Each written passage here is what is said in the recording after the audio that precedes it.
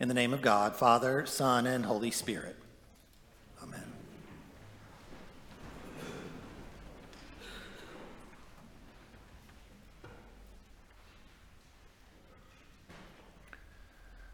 I have always struggled with Palm Sunday.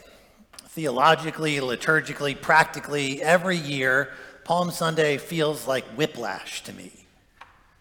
And the problem is right at the top of the front page of your bulletin. We call today Palm Sunday colloquially, but in reality, it is called the Sunday of the Passion, Palm Sunday. We might walk into it with expectation of hearing only shouts of joyful hosannas. But the reality is, before it is over, the passion of our Lord Jesus Christ will catch us all short. One year back in Alabama, my rector and I decided to avoid it altogether. We skipped the Passion narrative on Palm Sunday and told everybody to come back throughout the week so we could walk the way of the cross together. Of course, that didn't happen. And by the time we got to Easter, the vast majority of the congregation hadn't heard anything that led up to the miracle of the resurrection.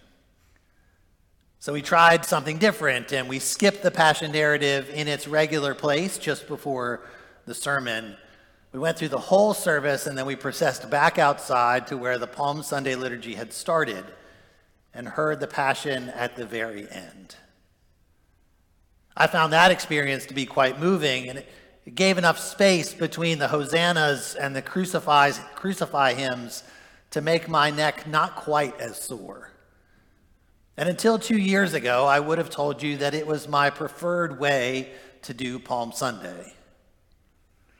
But after 2 years of disrupted Holy Weeks due to COVID, I am now fully committed to the Palm Sunday liturgy as it is written in the prayer book.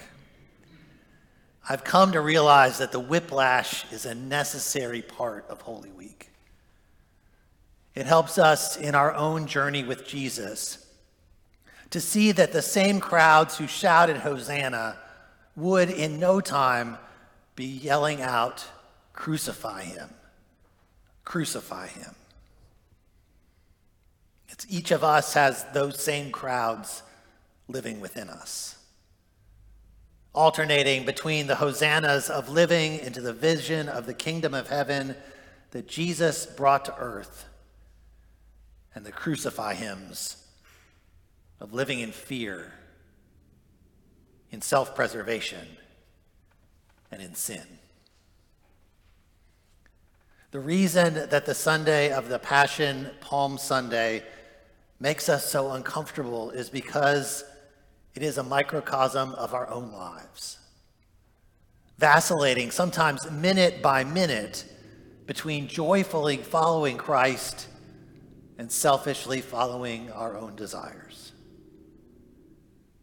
And so at the entrance to the nave, in the moment of transition between joy and sorrow, we stop and we pray that this disjointed path that we walk from the triumphal entry on Palm Sunday to trudging toward death on the cross on Good Friday might be for us a way of life and a way of peace.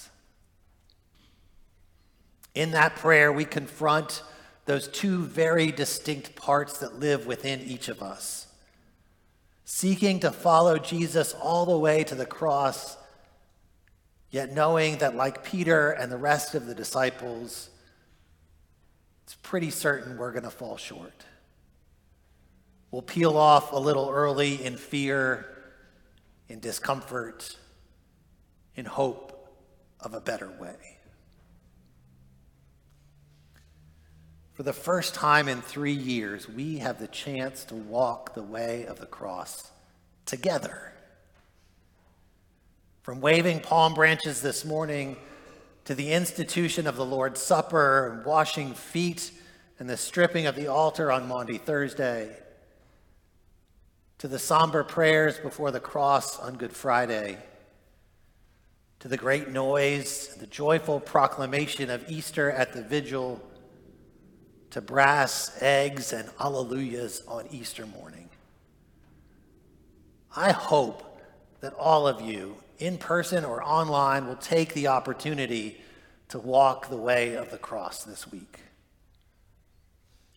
To walk and experience the fullness of the emotions that Holy Week has to offer. But if the last 2 years have taught me anything, it's that this might not be possible for any number of reasons. And so if you can't walk to and through the tomb with us this week, I hope that the whiplash of this morning will be enough. That it will be enough for you to feel the emotional roller coaster that is Holy Week. I pray that as the week goes on, you'll be able to think back of the joyful hosannas, the frightful crucify hymns, and the sorrowful final words of Jesus from the cross, and see them as the very path of life, holding them in your hearts with joyful expectation of what is to come next Sunday. Dear friends in Christ, this is the Sunday of the Passion, Palm Sunday, and the entrance into a most holy week. I pray that you might find a way, any way, to walk the way of the cross this week, and that through the grace of God, it might be for you nothing less than the way of life and peace. Amen.